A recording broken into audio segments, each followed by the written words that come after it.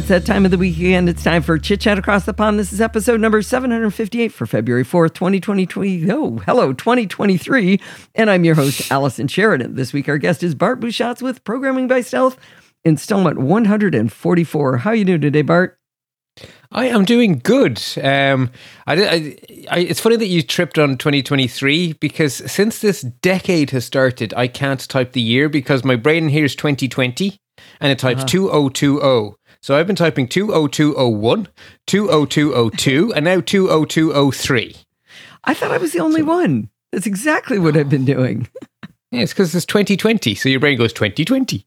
Oh, and then sugar. We're just going to add a 1, a 2, and a 3. Exactly. So anyway, there we are.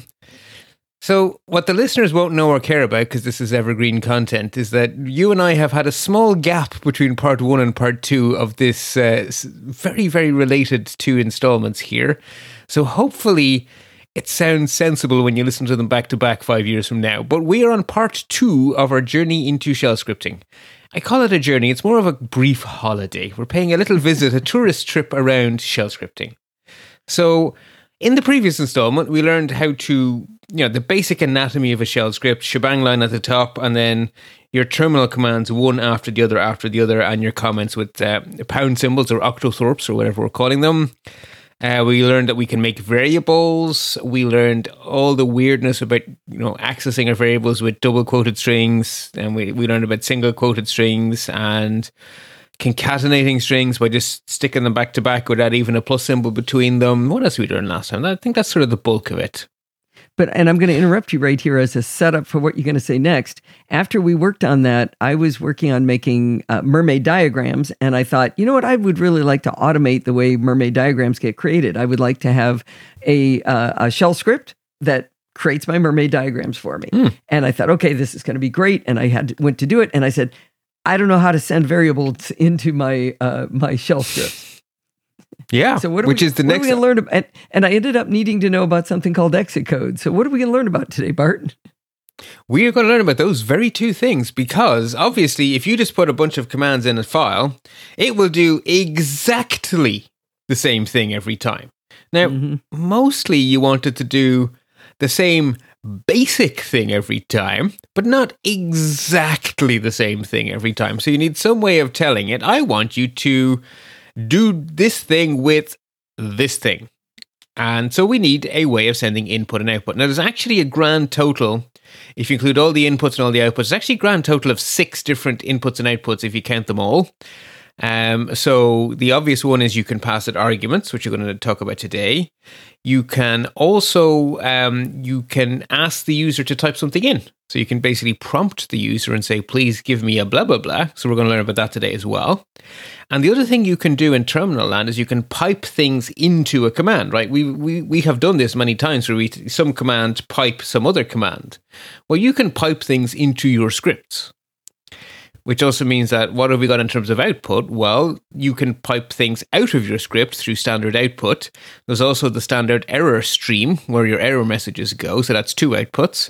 And then there's this weird thing called the exit code, which on the one hand is completely hidden and on the other hand is absolutely critical. Because that exit code allows us to take different actions depending on whether or not our terminal command succeeded or failed, or even how it failed.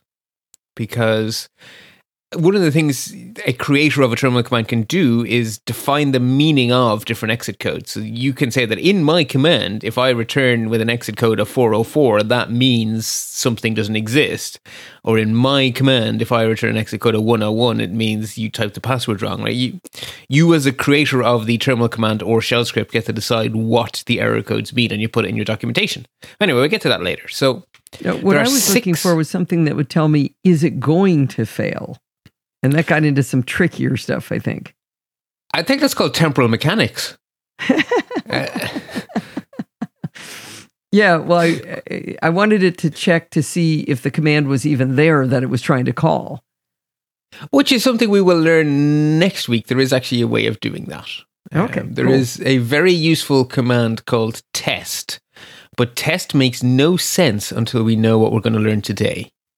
Okay. Because test is what is it someone once said, Unix is simple, but you need to be on LSD to notice the simplicity or something. Like the test command is sensible, but only in the world of shell scripting. So we need to get our feet a bit more wet in that world, and then we will come on to the joy of the test command, which is amazingly powerful. So anyway, today we're going to look at 3 of the 6 possible ways of doing input and output. And the reason we're not doing all 6 today is because in order to actually effectively use the pipe stuff, we need to learn about conditional statements and loops. And we can't really learn about conditional statement and loops this week. We need to do basic I/O first. So we're going to do half the I/O, then our loops and conditions, and then we get to finish off with the piping stuff, which in some senses ties it all together. Because once you're into the piping stage, your shell script then becomes a first-class citizen on the terminal. Because the whole joy of the terminal is running running your inputs through a sequence of commands, where you can then start to chain your scripts together into sequences to do powerful things. So that's why we're finishing there. Okay. Right. So with all of that out of the way, there is a zip file for this installment, but to be honest, I don't think a single one of the 2 files in that zip file is more than 5 lines long. So you can probably just copy and paste, but for sheer convenience, I've added the 2 files into the zip file anyway. So I don't know. One of them's 82 bytes, Bart. I'm not sure. So what, a character a byte? Although some of them contain smileys, that's 2 bytes for 1 smiley. So anyway, we will start with command line arguments because that is the most obvious way to push information in and out of a shell script. So if you put a terminal command takes its arguments by having name of terminal command space argument space argument space argument. If you want to pass arguments to your terminal command, you do exactly the same thing. But then the question becomes, okay, that's how I send it to my terminal, to my script. When I am in my script, how do I access them? Well, the answer is there is a variable called $1, which is the first argument. There is one called $2, which is the second argument, and it continues ad infinitum. I think it goes up to 256, but it continues for some time. And in case you're wondering why these computer scientists sensibly started from 1 for a change, there is a $0. $0 is the actual command you use to call the script.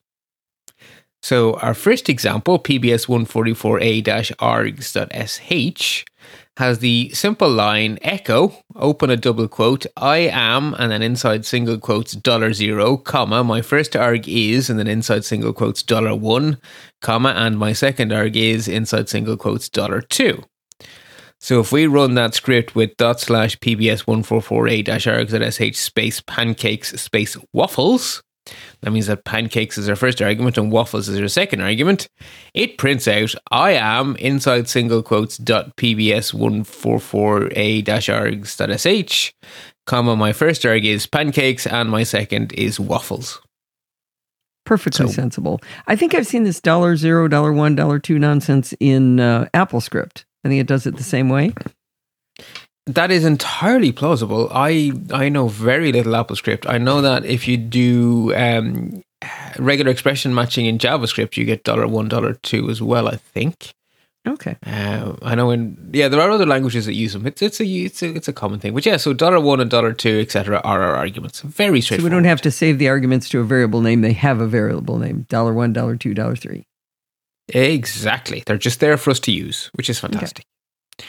The other thing we can do is we can ask the user for something, right? So, and in fact, once we learn if statements, you can start making your terminal commands really friendly, and you can say, I'll go look for an argument, and if I don't find an argument, instead of throwing an error, I can just ask the user for the thing I wanted.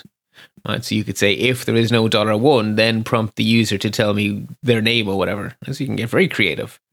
But the command we're interested in for getting input from the user is the read command, which is used for more than just reading input from the user, but its default behavior is to read from standard in, and most of the time standard in is connected to your keyboard. That's not true when you're dealing with pipes, but that's something we'll talk about, the installment after next.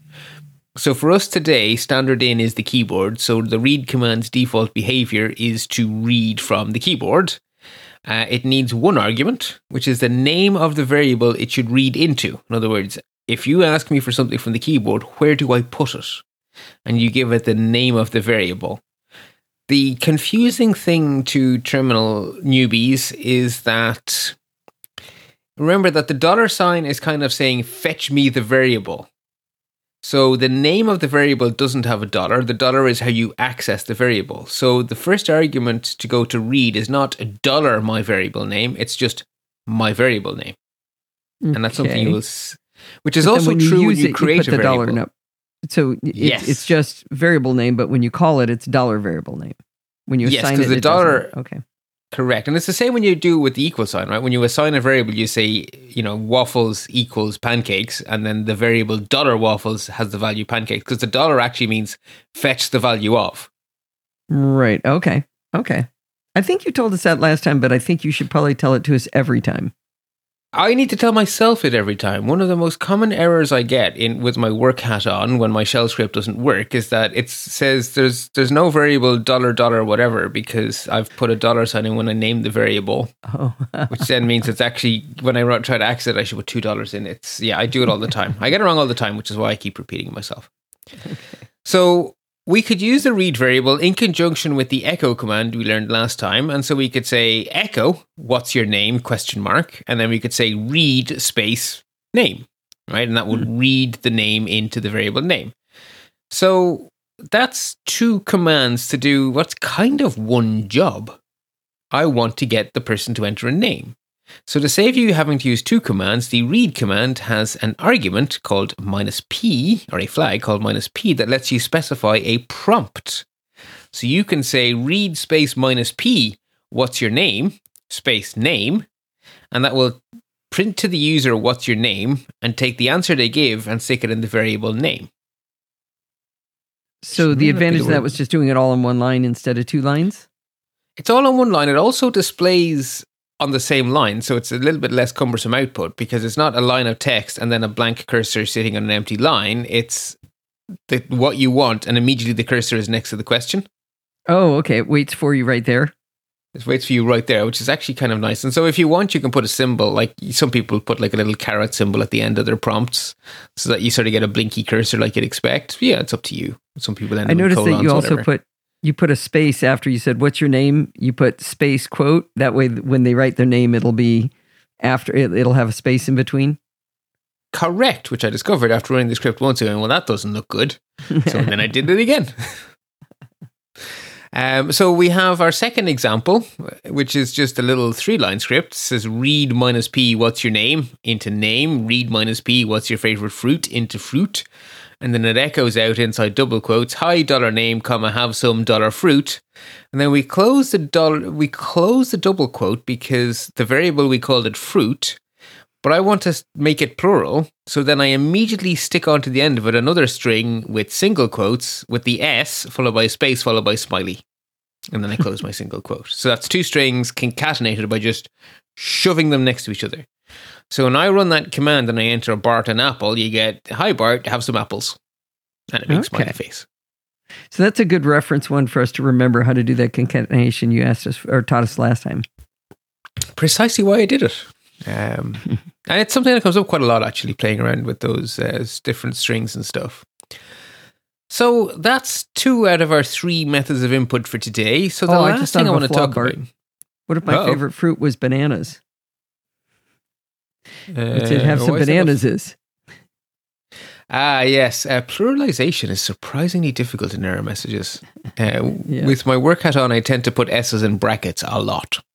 Oh, because like might be plural, might not be. Might be plural, might not. Doesn't matter. Just moving on. There is an amount of, there has been an amount of error. I hope they're singular. Anyway, it is a lot of error reporting I end up doing. Okay, so the last thing I want to talk about, which is probably our biggest topic for today, is exit codes. So every time any terminal command finishes running, the last thing it does as it hands back to the shell. So a shell runs commands on your behalf. The last thing a command does as it finishes is hand back to the shell an exit code. Or if the command falls over in a giant big heap, the shell will make up an exit code of, I think, 1.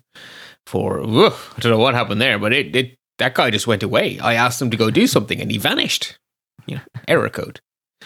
And so that exit code is a way for the command to signal what it did programmatically. And so they're just a range of numbers from 0 to 255. Because you can't have 256. Anyway, from 0 to 255. And the person who wrote the command gets to decide what it means. So a lot of times when you look at the man pages for a terminal command, there'll be a section near the bottom called exit values or exit status or return codes or one of the very euphemisms for exit codes. And it will just list the numbers and what they mean.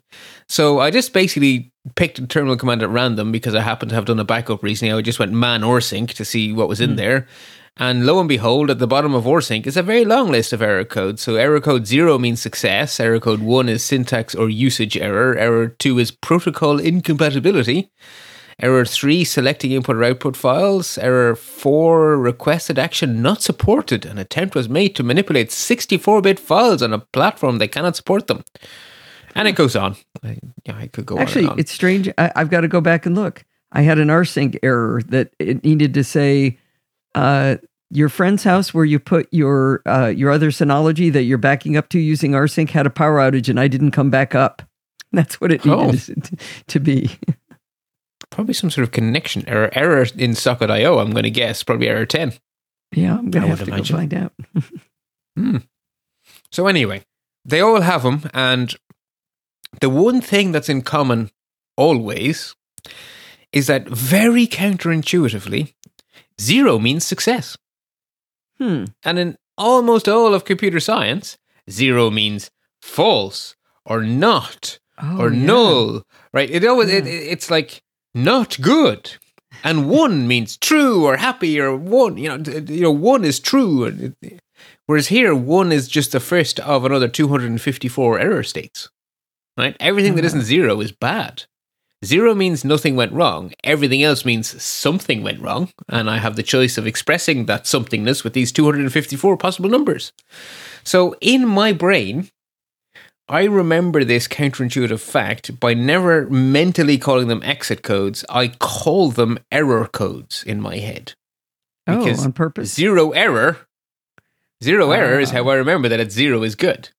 Okay. Now, very careful when I type things and when I write documentation and when I'm communicating with other nerds, I'm very careful to translate it back to the proper usage of the word. But in my head, they're error codes. And then I remember 0 is good. 0 error. No problemo. All happy. Okay. Yeah, that makes sense. So these exit codes are always returned to the shell. But we don't see them, right? When you run the ls command to have a look at a directory, it returned an exit code of 0 unless you asked it to list you a directory that doesn't exist when it would have returned you some other exit code. But you don't see that, right? It doesn't print out the list of files and then a 0, right? It's invisible. But it's not invisible, it's actually in a variable. It's in the specially named variable question mark, which you access with $?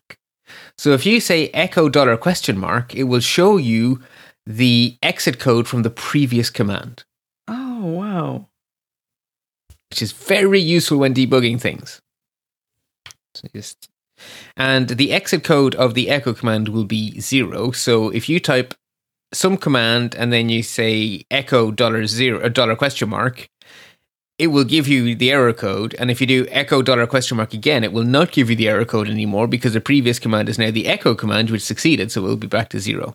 So you really do need to check the exit code immediately and you don't get a second chance because once you run another command, it's now something else. It's been used up. The exit codes, the exit codes are always there. Therefore, you can always access them with echo $? Can you do that inside the script? You can. Because you've told it some command to do, and you can you could do that as error checking maybe within a script? Absolutely, you can. So you can either just do it in the sense of, I don't really care what went wrong. If something went wrong, do this. Or you can use it in even a case statement. And the terminal or bash has a case statement. So you could actually say case 0 echo, yay, and then a different case for each of the possible Wait. different. What is case? I don't know what case is. Case is the equivalent of switch in JavaScript. So you would say switch A, and then you can say case. It's like doing an if-else, but instead of typing if-else, you just say case 1, case 2, case 3, case 4. So instead of saying if... In case? For the case that the variable I'm switching is a 1, do this. For the case that the variable is a 2, do this. It's like saying if x double equals 4, do this. Else if x double equals 2, do this. Else if x double equals 3, do this, right? That's really cumbersome to type out. So the switch statements let you say switch x, case 1, some code. Case 2, some code. Oh. Yeah, I'm sure. Maybe I didn't talk about it in JavaScript. There was a lot of episodes. I was going to say, if I did, it would have been around about, I would guess, episode 14 or 15. Which is a wee while ago. 42 years ago. Yeah, fair. But luckily, we all know that my mind is like a steel trap and nothing has slipped through in all these years. Right, not a wine ball that you're trying to pour it into from a fire hose. Definitely not. And I do adore that analogy from your dad. Anyway, yeah, the point being you can absolutely use those exit codes in your scripts to make your script react differently. Well, the most simplest thing to do is to make it react to an error, just to make it do something sensible when anything went wrong. Or you can use it to be very intelligent. If you're using a command with well-documented exit codes, then you can actually, save $? Into a variable and then really do some work with that variable and have a bunch of different, if statements and whatever. It all depends on how important the thing is. Like, if your script's whole job is to do a certain thing and react in a sensible way, then you may spend 10, 20, 30 lines of code dealing with the possible exit codes because it's really important. Or you may just not care. You may just think, either it worked or it didn't. And then you just write a very simple piece of code. I'm stuck on that. I don't understand what it can do other than succeed or fail. Okay, so the command returns an exit code at its discretion. So it can use that exit code to tell you why it failed. Right? Okay, but you talked about us writing the exit codes. That we can write an exit code. No, not yet. Something? Oh. Okay. I will be saying that, but I haven't said that yet. Okay. So you asked, can I use these exit codes in my script? So in your script, you might do something like rsync. Well, I might do one folder rsync. to another. Okay, Right. and rsync is going to spit back these predefined exit codes that the command rsync has to it. Okay. Correct. And so if you're doing an rsync and it's really critical to your script's functionality, maybe the functionality is like, if rsync doesn't work, try FTP. Or maybe the functionality is, if rsync fails for this reason, then email Ron because his power's gone. And if rsync fails for this reason, email Steve because he's hogging too much bandwidth. I mean, I'm sort of making it up as I go along here, but you may want to do different things if something, like, there is more to being broken than just, is it broken, right? I think it's one of the... When I put my work hat on, I think the thing I hate most is when someone comes to me and says, it doesn't work, and they cease speaking. It's like, no, that is the start of something useful. What? My favorite phrase should have is, happened. Hum a few more bars for me. Yeah, exactly. That is the perfect response, because I generally just give a dirty look and sort of the gesture of, continue. Yes. Anyway, exactly. So anyway, the only exit thing codes. worse is when they tell you some completely extraneous piece of information that takes them forever to explain that you already know has nothing to do with this. I had a woman on the ship who was on the cruise we were just on who her phone couldn't get email, and she was convinced it was because some website made her do two-factor authentication. And I could not get her to stop telling me about two-factor authentication. I'm like, no, it has nothing to do with this problem. She That wasn't knee bone connected to is- Wi-Fi. Yeah, that knee bone is not connected to that ear joint, which doesn't even exist. Yes, anyway, so we can make use of these exit codes. And 0 good, anything else bad. Just different flavors of bad. But 0 good, everything else bad. So how does that affect our script, right? So our script is a collection of terminal commands. If we use our script within another script or within a terminal command, shouldn't it also have an exit code? Why, yes, it should. And the exit code of your script will be the exit code of the last command that ran. Now, at the moment, since we haven't learned about loops or if statements or anything, the last command to run in our script will be the bottom command of the script. But as your scripts get more complicated, the last command to run could be halfway up your script if you have an if statement or whatever, right? That changes where things flow. So your script, its exit code is the exit code of the last command to run. There is a command whose specific job is to end a script with an exit code. So if something goes wrong, you can say exit space and then you type a number. And so you can then decide that if, my script is only supposed to be run on a Wednesday because that's when this business process happens. And if someone runs this script on a Thursday, I exit with code 1. And if someone who's not an admin tries to run the scripts, I exit with code 2 because actually I need to be an admin because otherwise I know that something will fail. Or, you can start to build up these reasons and you would have them in your documentation. So you would then say, if day of week not equal to Wednesday, exit 1. If, user not in group wheel, exit 2. Right? You get the idea. Right. So by default, your script will end with whatever the exit code was of whatever you last ran, which is hopefully a successful exit code. But if you want to end the script, the command to end your script is exit, and by default you exit 1. Actually, no, by default you exit 0, I think. By default you exit success. But if you want to exit with a specific exit code, then you exit space the number. And you can end your script early with a successful exit code by saying exit 0. If your script is supposed to check if something is true, and if it's not true, make it true. Well, if you check it's true and it is true, your script is finished successfully. So you can just at the very top of your script say, if this thing exists, exit 0.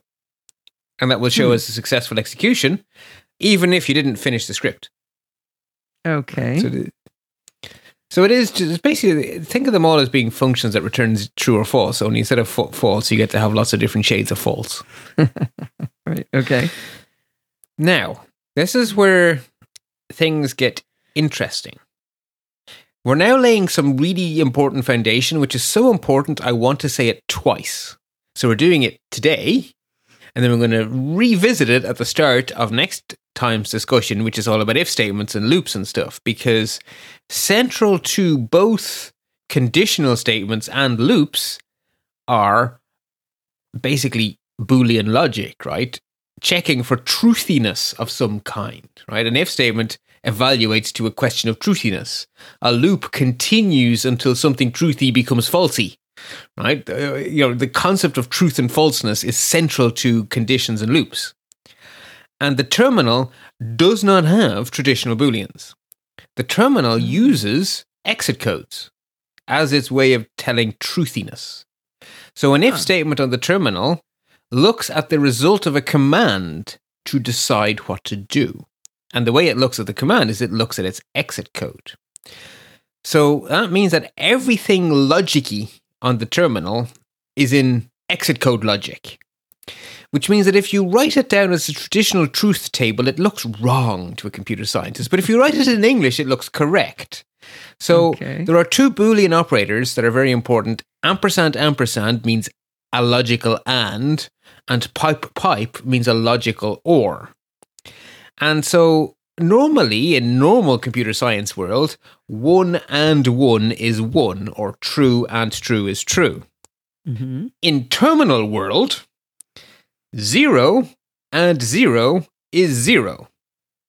But if you say it in English, it's success fine. Is success. Correct. But what 0 is 1 and 1? What is 1 and 1? Well, 1 and 1 is error and error is error. So 1 and 1 still is 1. That is true, but so is 2 and 1, and so is 56 and 32.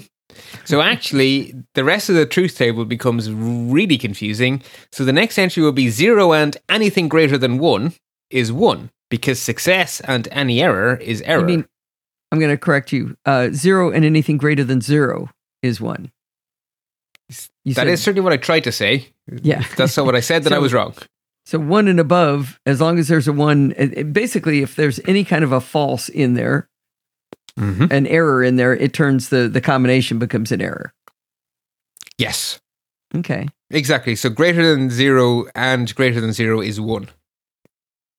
Right. And there's also the OR operator. Is 1. Right.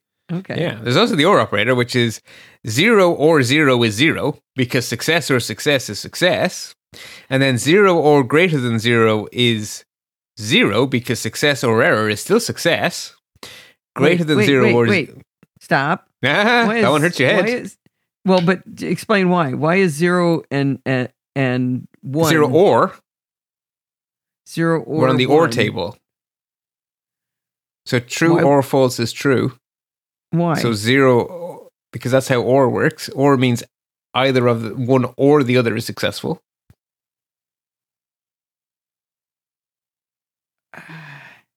Only if that's what you ask it.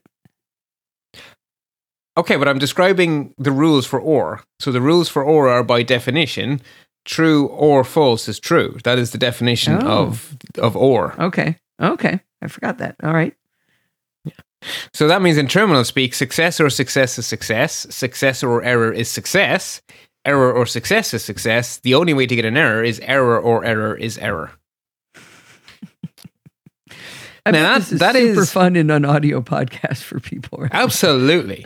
However, this is actually, these two tables combined with a technique called lazy evaluation gives us really powerful, quick to write if statements that don't even involve the word if.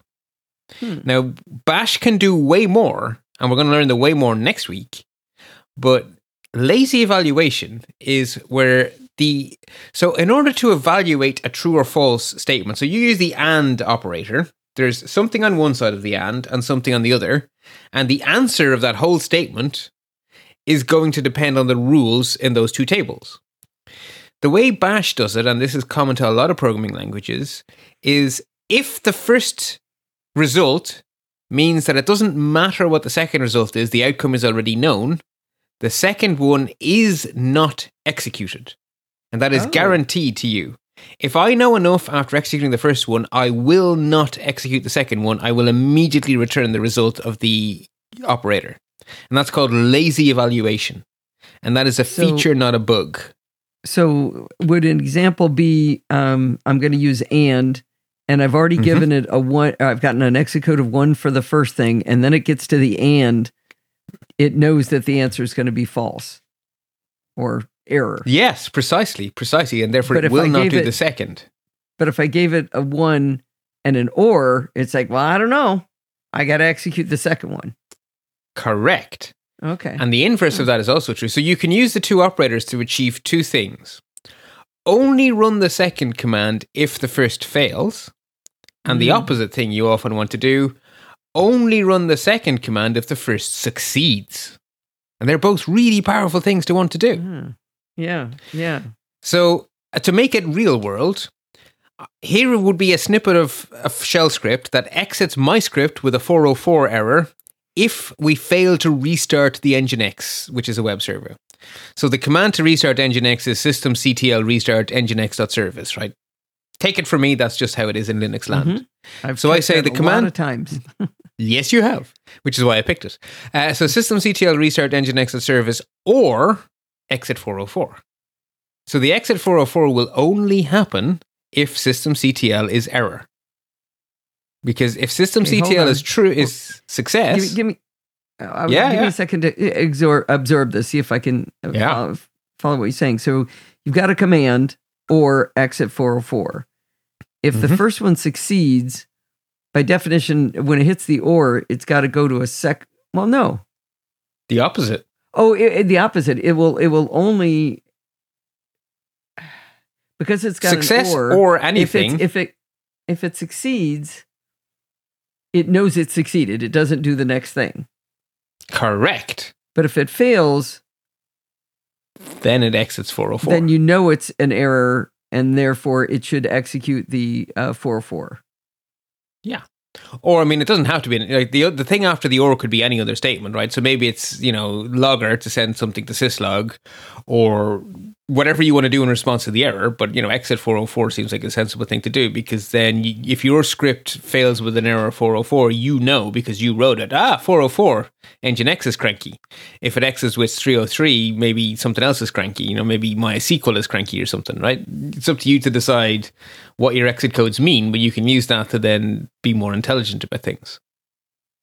Or you could just use an echo statement, or you could just say, echo. It makes sense having followed that truth table with you, but reading it looks funny. Command or exit 404. But is it so funny, though? If you say it out loud, start Nginx or be cranky. It actually does kind of work in pseudocode, right? Yeah. And then the opposite thing, which you also want to do very often, is do something and only do the second thing if the first one succeeded. And the use case for that is test the Nginx config, then restart Nginx. Because Nginx can be running with a broken config, because it only checks its config on start. So it's very common to have a web server hosting, 50 websites for a large university. And then you go make a small change because someone wants to change a redirect, /Twitter to go somewhere else or whatever. Well, if you made a typo and you just type systemctl restart Nginx, you've just taken 50 websites off the air. That makes people cranky at you. So what you really want to do is a config test followed by the restart. And so Nginx -t will do a config test. So if you say Nginx -t & systemctl restart Nginx, well, then the restart only happens if Nginx -t succeeds. Right. So it has to get the exit code of 0, because it knows when it hit the ampersand that if it's got a 1, it's not going to do the second thing. Oh, wow. That's correct. That's a good practical example. Yes, and you use it an awful lot because it's so much easier to just type & or pipe than it is to do a whole if statement. Mm-hmm. So you will see a lot of this kind of, do something or be cranky, or do something and follow through. And that's basically that's how you do it in terminal land. But of course, you could do more with if, else, and elif, which is the terminal's version of else if. But as we learn in the next installment, the terminal is very verbose about its if statements because it's not a statement. It's actually a whole bunch of commands. So it takes at least 3 commands to do an if statement on the terminal. And it could be many more. Whereas this is just a one-liner. So this is why shell script geeks love these little ampersands and ors, because they're so much easier than if. But if is fine, as we'll learn about next time. It does work and it's very powerful, but it's a bit verbose. It's a lot of typing. Anyway, that's where we're going. So at this stage, we know how to write a script. We know how to put some variables in it. We know how to take input from the user in the most basic way. So as arguments, just asking the user.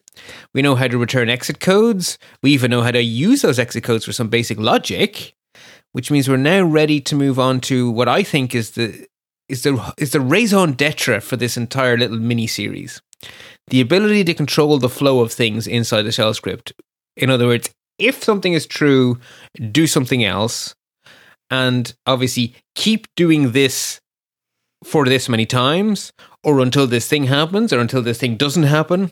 But basically the ability to branch and to loop. And that is what gives shell scripts great power. And so that will be the entire focus of the next installment, is that, branching and looping.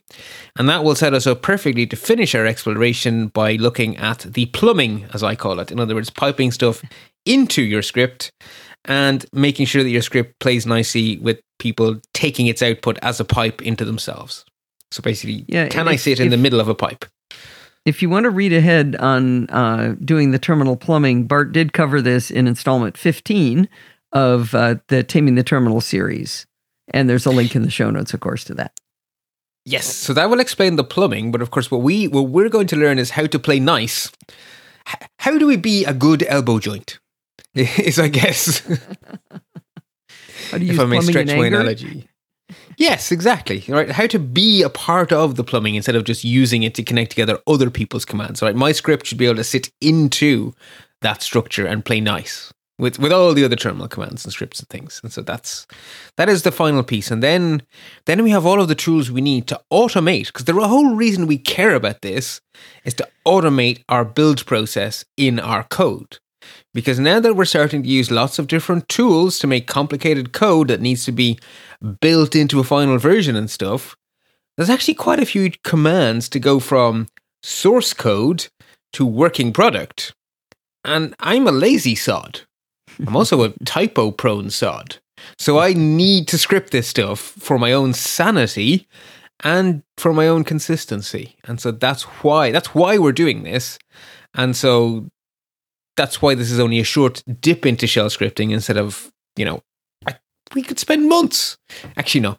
Us being us, we could spend years in shell scripting, but we're not going to.